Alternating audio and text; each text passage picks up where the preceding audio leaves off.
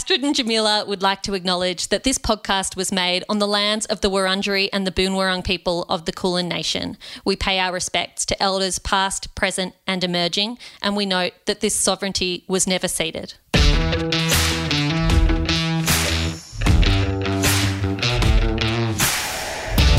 Hello everyone and welcome back to Season 4 of Anonymous Was a Woman. Who would have thought that two, let's face it, very nerdy individuals talking about books and feminism would last 4 seasons. My name is Jamila Rizvi and I'm joined today by my co-host Astrid Edwards. And Astrid, we're back in lockdown. We're back recording the podcast. What the listeners don't know is we're actually back recording the same episode of the podcast for the 3rd time because of technical issues, but we're here. We are here, and because this is our 3rd time recording the same episode, it's going to be fantastic. We're very practiced. In fact, by saying that, I worry we have perhaps put too much pressure now on this episode to sound highly scripted. But the truth is that if you record something for the 3rd time over, you're pretty much delirious by that point. But I suspect that's how a lot of Victorians particularly are feeling right now as we get into properly our 2nd snap lockdown of the year, and one that I know is making a lot of people really uneasy. It really is. And all I can say is that books are my refuge. I think so. And our theme today is just that. Our theme is today. We wanted to focus on the present moment. We wanted to recognise that we are all living through a hugely historic period, and history is being made as we speak and as we go about our daily business. And I think we are well within our rights to be asking big questions. You know, is this how we want the world to be? How will we make the world anew? Will there be a world to make anew? And I think a lot of those questions are being answered right now. How have you been feeling about your year and your reading year so far, Astrid? The year is not what I expected. My reading year is absolutely fantastic and I cannot wait to tell everybody about it. I've already read 50 books this year, so I am feeling very good. Show off. Very good indeed, Jam. I am delighted to hear that. We are also delighted to be back, everyone. We're so happy to be back in your ears, back in your company. We would like to thank, before we get underway, the excellent people at Hachette Publishing, as well as sharing our dedication to telling stories and telling the very best of stories. Hachette do that perhaps in an even more meaningful way, in that they take authors that some of us have never heard of before, they take their words, they sculpt them, they support them, they put them on the page, and they help send them out into the world. And this season, as we did last season, we will be discussing a bunch of Hachette titles as well as titles from other publishers, and we cannot wait to share those worlds with you. Astrid, I've got to say, the thing that has dominated my thinking over the last few months, other than COVID or he who must not be named, it's definitely a he, isn't it, has been what we've seen happening out of Canberra, and a broader reflection on workplaces and women's safety, and seeing these issues that permeate women's everyday lives actually at the forefront of public consciousness. It's felt angry, but it's also felt good. It is angry and it is good, and both things can happen at once. I mean, obviously we are here talking, you know, with our background is always books and stories, right? And women's stories have historically been left out of books, and that has been starting to change over the last few decades and is really ramping up right now in 2021 and in the last handful of years. But now we are seeing women mattering at the highest levels of power in Australia, and it's well past time. Sure is. Our first interview of season 4, which will be dropping on Thursday, will be with former MP and Minister Kate Ellis, who has written a extremely timely book called Sex, Lies and Question Time. But before we get to Kate, we've got 2 books to discuss today. I'm going to be bringing to the table a political book, How Good is Scott Morrison, by Peter Van Onselen and Wayne Errington. And Astrid, what have you got for us? Everybody, please don't get turned off by Jamila's choice today. I'm going to be bringing Gunk Baby by Jamie Marina Lau, which is an exceptional new work of fiction by honestly one of the rising stars of writing in Australia. Well, these books are both very pertinent to the present moment, so let's crack on with it before today is almost done.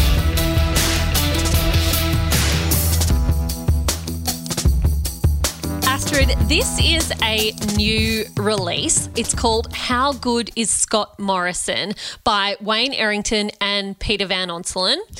It's an exploration, according to the blurb, without fear or favour. So this is supposed to be a very objective book, and it examines the trials and tribulations of our 30th Prime Minister. It kind of unpacks Morrison's, his very unlikely rise to the Liberal leadership, and then how he won an election that absolutely nobody thought he was capable of winning except him. And then it puts a spotlight on his leadership since then, which I think is fair to say has been a real roller coaster. Jamila, I have read this book and I am really looking forward to hearing what you think about it. I struggled to pick it up. Once I picked it up, I devoured it really quickly, but I struggled to pick it up because I don't normally have this problem, but I had a real problem with the title and the cover.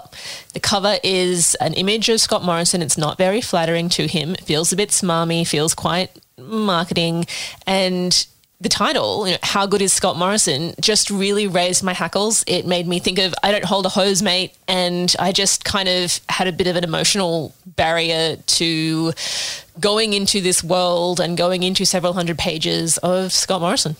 But that's the point, isn't it? Like, that's his sort of tagline, catchphrase, how good is Australia? Isn't that the idea that we're playing off that to say how good is Scott Morrison? Oh, absolutely. That is the idea. And it just really raises my hackles. But the sarcasm wasn't fun for you. The sarcasm was uncomfortable. The sarcasm made me feel like, look, I am obviously always the black hat thinker that goes straight to existential dread, but it really raised my, oh my God, we're all going to die with him leading us down the road to oblivion. So I am a person who loves political biographies. I am a person who loves history and modern commentary and current events. So it's not the genre. I just really had a problem with finding the emotional courage to go into it. But now that I've shared that with the world, what did you think, Jam?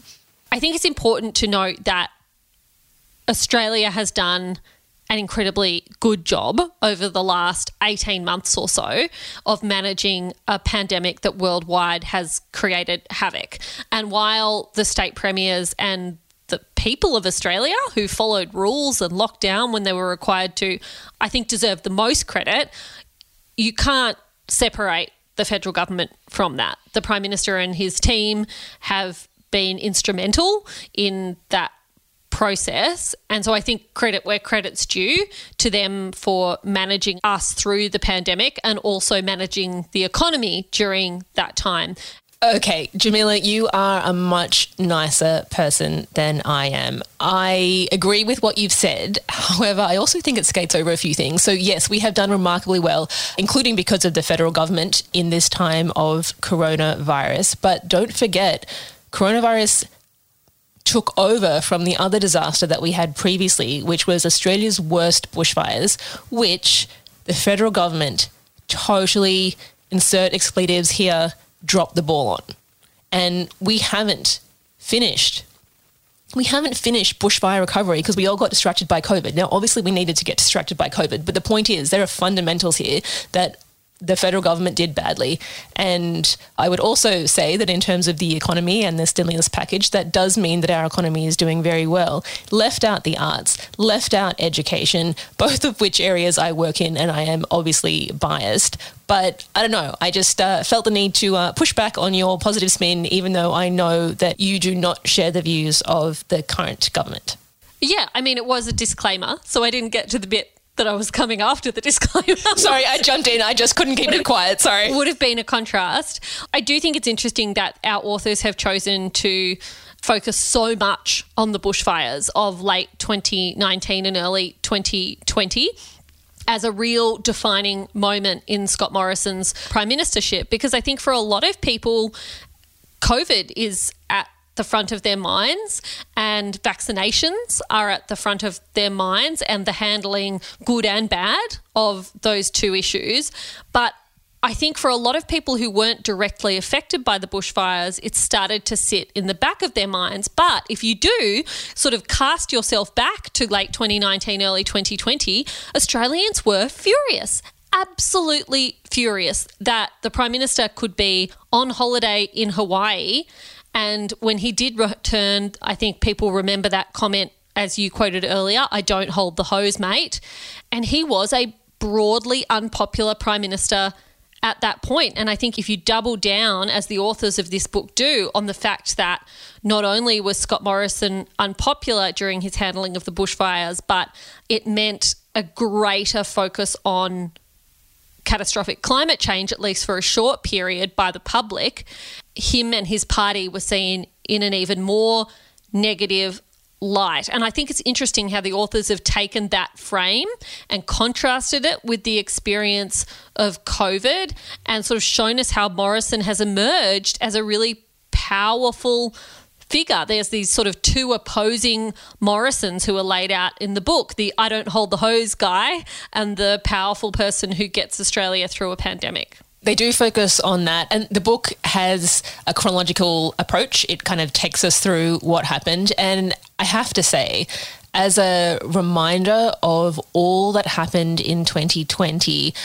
I found this book actually quite useful. My memory of 2020 has some holes in it because sometimes it felt like each day was the same here in Melbourne, and I forgot how much actually happened. So the book is very valuable in that sense.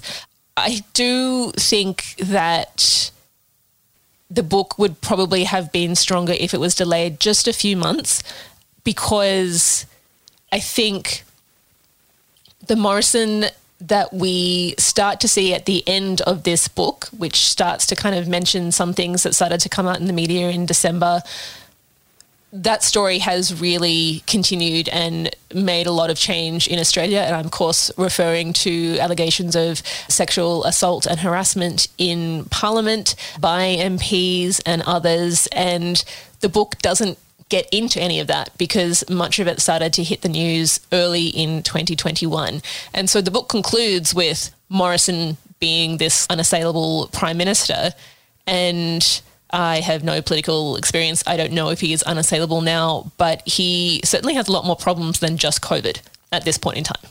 I think you're right that the book suffers from having been on a schedule that meant it had to be published while, or it was in its final stages of publishing where you can't edit the text anymore, while there was this huge change going on in Australian politics, which was a broader understanding of the experiences of women, not just in Parliament House, but the experiences of sexual assault, sexual harassment of women in workplaces all over Australia. You know, this was the Prime Minister who stood up at a press conference and said, "I've talked to my wife and now I understand," who walked into a cabinet meeting and reportedly said that he didn't still know there was a gender pay gap, thought it was something of the past. And I think viewing Scott Morrison through the prism of his misunderstanding of such a major challenge facing broad parts of our society, you know, it was a miss for the book. But I've got to say, as an author, I feel sorry. I feel sorry for the writers, because once a book's on that train to publication, it's very hard to stop it. And I imagine they just wouldn't have had the option to do that. How do you think this book will be looked back on? Firstly, I think it will date. I think it maybe already has dated, but also that doesn't actually reduce its long-term value, because good journalism in the moment manages to capture what a country, a society, a people were thinking as events were playing out, and that has a very high historical value. So even though it dates, I think that great reporting of the time matters. But on the other hand, I think that the authors even say it themselves. I mean, these two authors have jointly written several books before on prime ministers, and they actually say in, the opening chapters of the book, we looked around, there's been no biography of Scott Morrison, probably because no one thought he was leadership material, and there's not actually that much to say.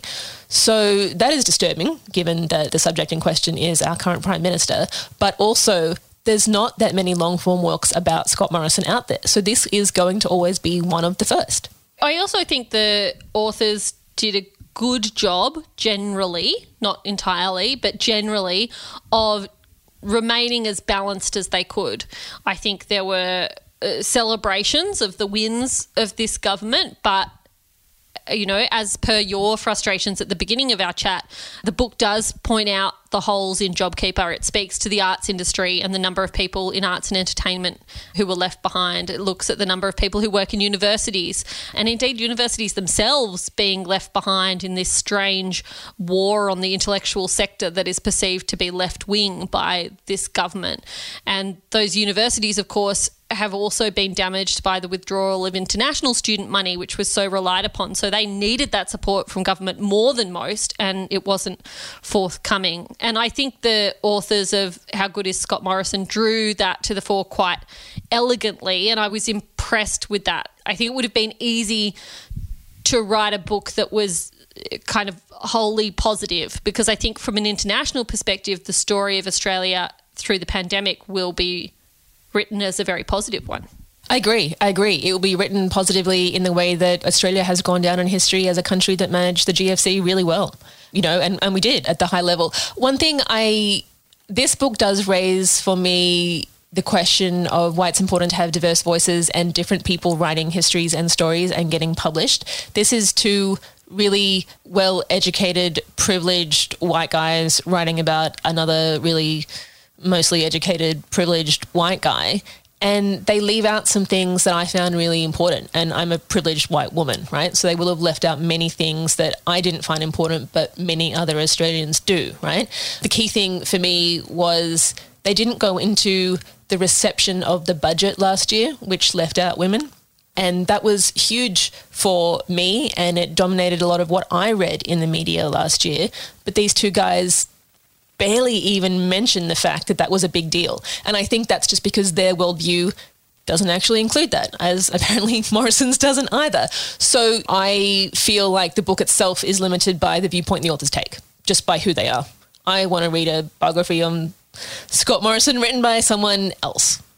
I think the book is strongest when you've got two politically seasoned journalists speaking about Scott Morrison as a political player and a political individual, because from that perspective, they are bringing forward information and understanding and research based on decades working in the public sphere. And I think when the book is speaking to Scott Morrison's pragmatism, his willing to change direction in the moment if it is politically potent to do so, that's when the book is at its best, because it is asking questions about this Prime Minister's ability to govern Australia in the short term versus making the investments and the policy decisions that will reform Australia for the better in the long term. And I think on that latter question, by my reading of this book, as well as my own perspective, Scott Morrison comes up short.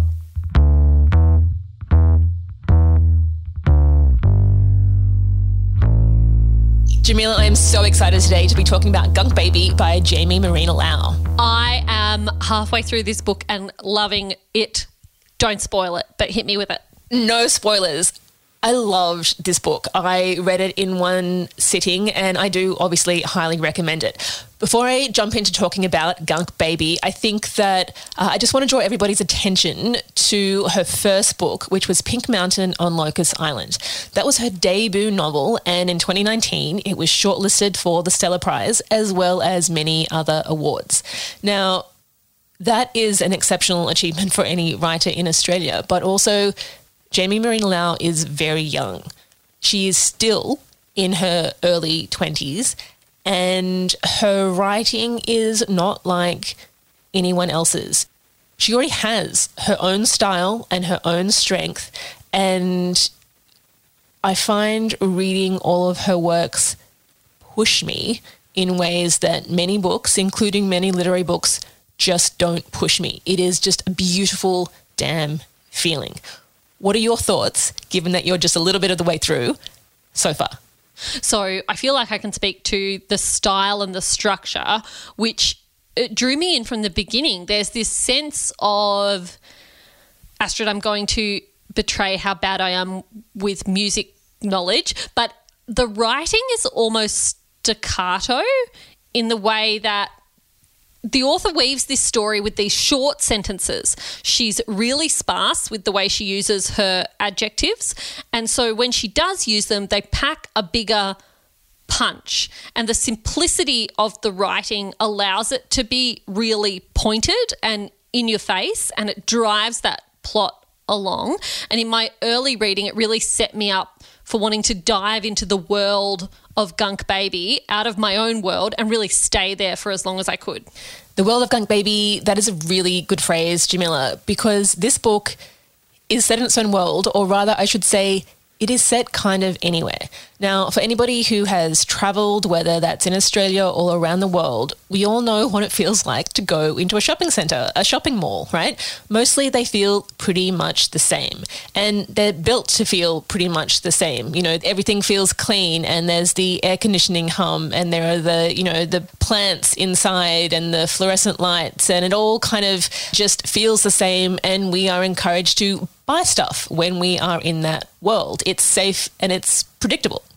Yeah, I think predictable is absolutely the world, right? It's why humans like the concept of McDonald's so much. You know, I can walk into McDonald's here in Melbourne, I can walk into one in New Delhi, I can walk into one in Paris, and they're all pretty much the same. And while it's not that exciting, it feels really safe. That predictability gives you a sense of safety. And it feels like sometimes nothing could ever happen because it's always the same, right? So our main character is Lene. She is in her early 20s, maybe 24 at the most. And she has a pretty good relationship with her mum, who happens to be overseas, and quite an absent father who is also somewhere else overseas. So she doesn't really know what she's doing. She's young. And she has decided to start her career by setting up an ear cleaning salon, practicing Chinese medicine that her mother taught her, and she's going to set this up in the local shopping mall. This is her goal.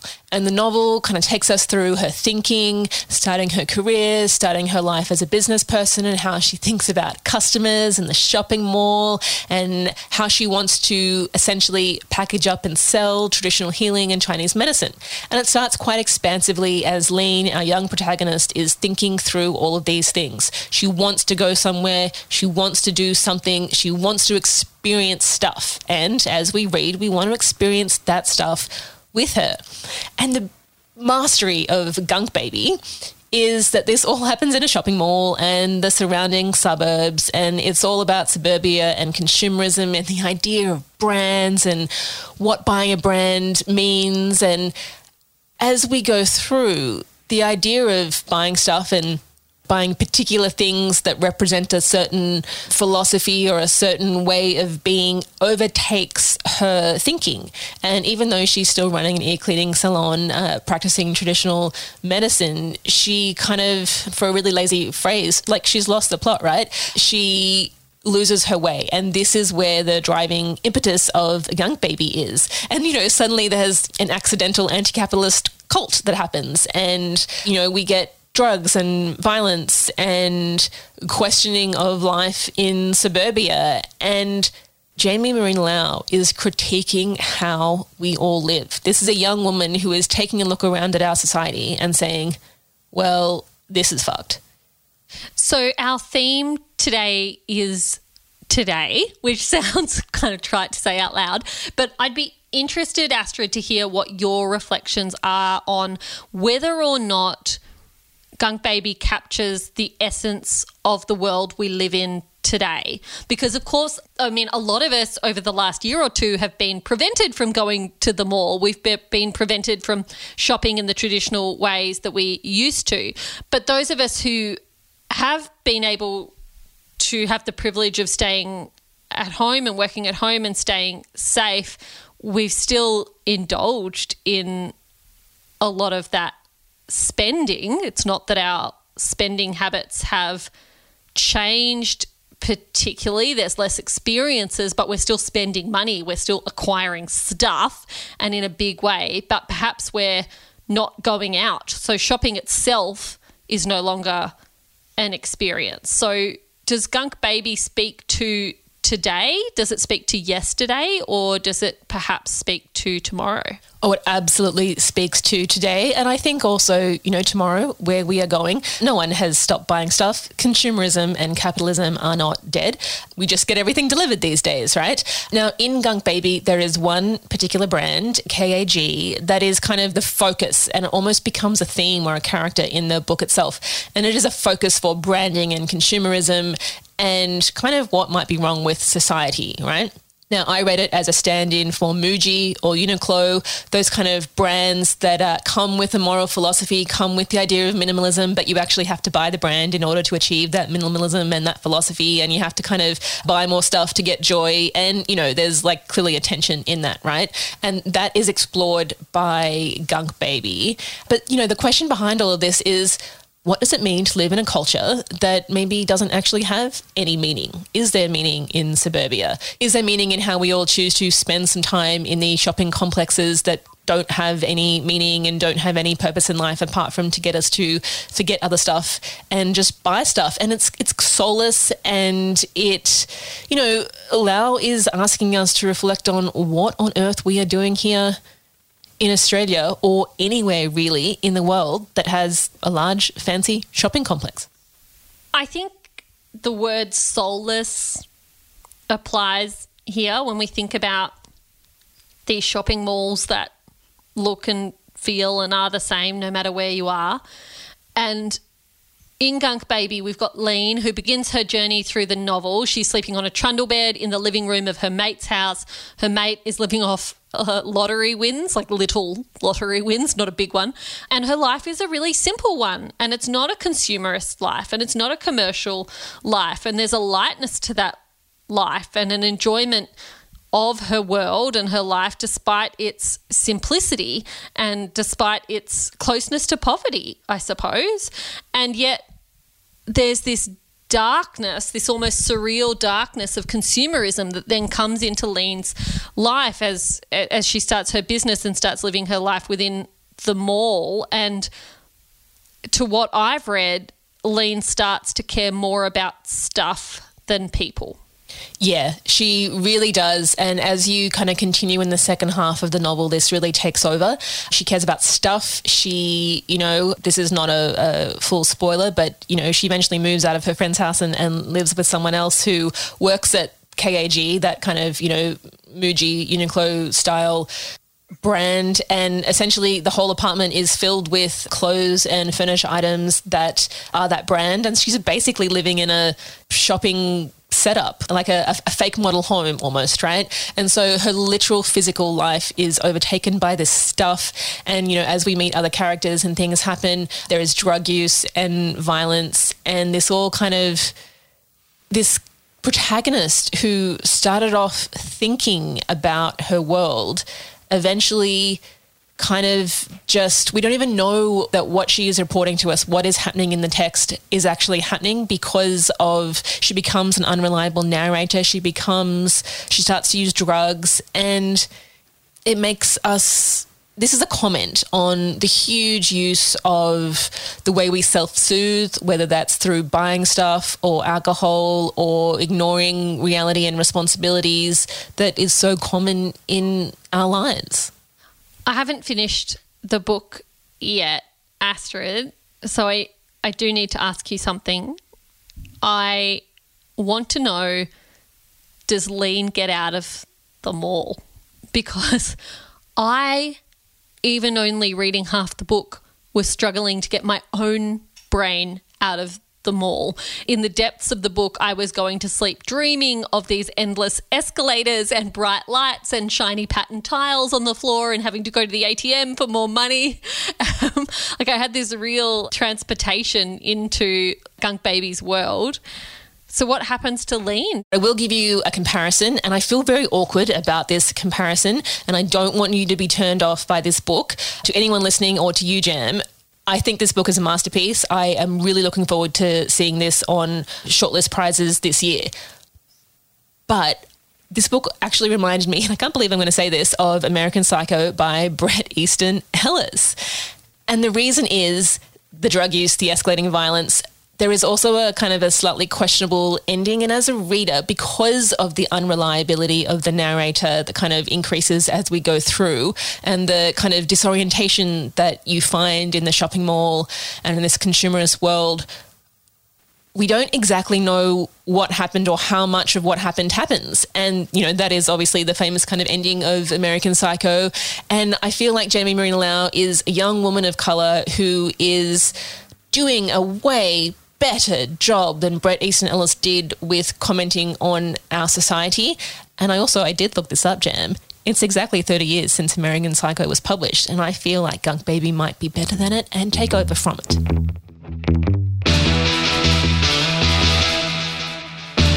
Astrid, we are moving to recommendations, and a reminder that our theme today is today. Any recommendations for the listeners? Yes, I have been looking forward to this. I would like to recommend Beyond Climate Grief, A Journey of Love, Snow, Fire and an Enchanted Beer Can by Jonica Newbery. That's a great title for a book, firstly, but listeners will probably know Jonica because she was the science reporter on the ABC's Catalyst program for more than 2 decades. You will recognise her voice and her face. Now, Beyond Climate Grief is her first book, and it is a really personal book.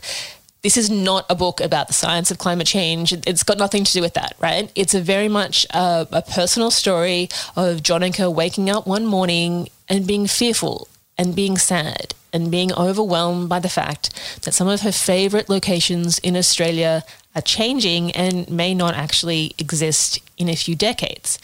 Now, Jonica particularly loves the snow, and to put it bluntly, the snow is going.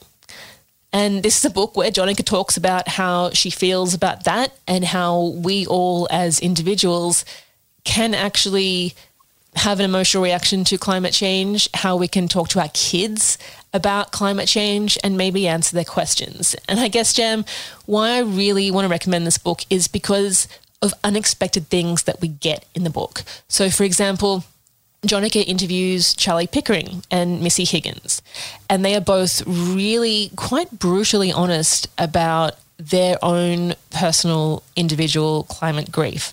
Now, I knew that about Missy Higgins, but I did not know that about Charlie Pickering.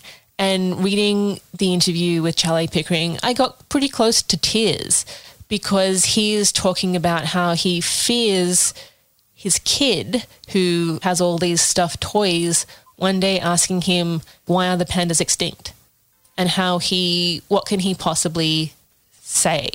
So I recommend Beyond Climate Grief because firstly, I have climate grief and it helped me, but also because we're all going to have these conversations and we need some damn good answers. And this is a lovely, safe way to start thinking about it. I think it's really important that you've brought a book like this to today's episode when we are speaking about today or the current moment rather than a future moment, because we need to drop this ruse of talking about climate change in the future tense rather than in the present tense. And I noticed that newspapers, the news, politicians continue to do that. It's something that's coming rather than something that is happening in the now. So I'm really glad that you have brought that to the table, and I look forward to reading it because I am also someone with a little kid with a shelf full of stuffed animals that won't be around very much longer. Yeah. And I mean, what are you going to say?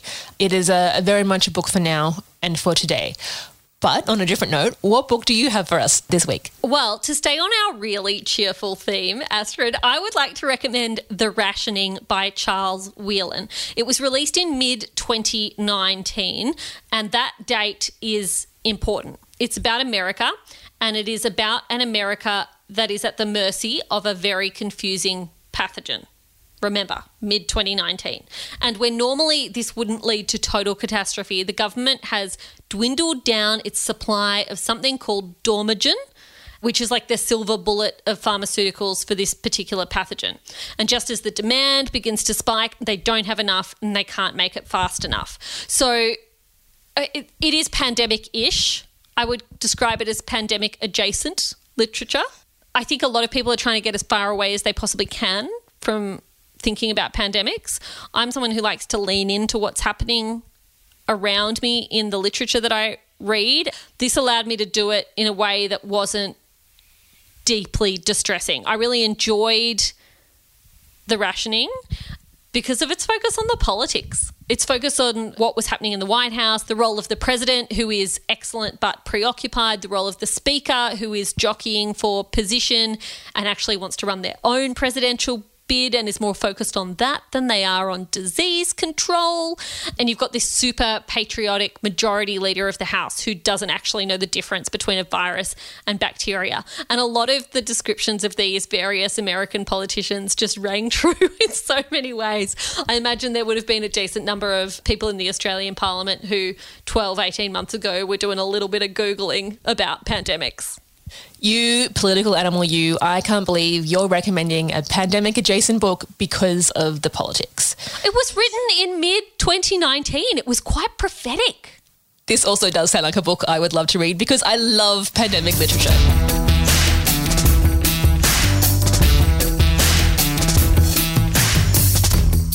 Now, on Thursday, that's only in a few days' time, Kate Ellis, former MP and minister, will be with us to talk about her book, Sex, Lies and Question Time. It is a romp of a read, absolutely fascinating. Kate has interviewed women politicians from across the political spectrum, including some names you might not expect.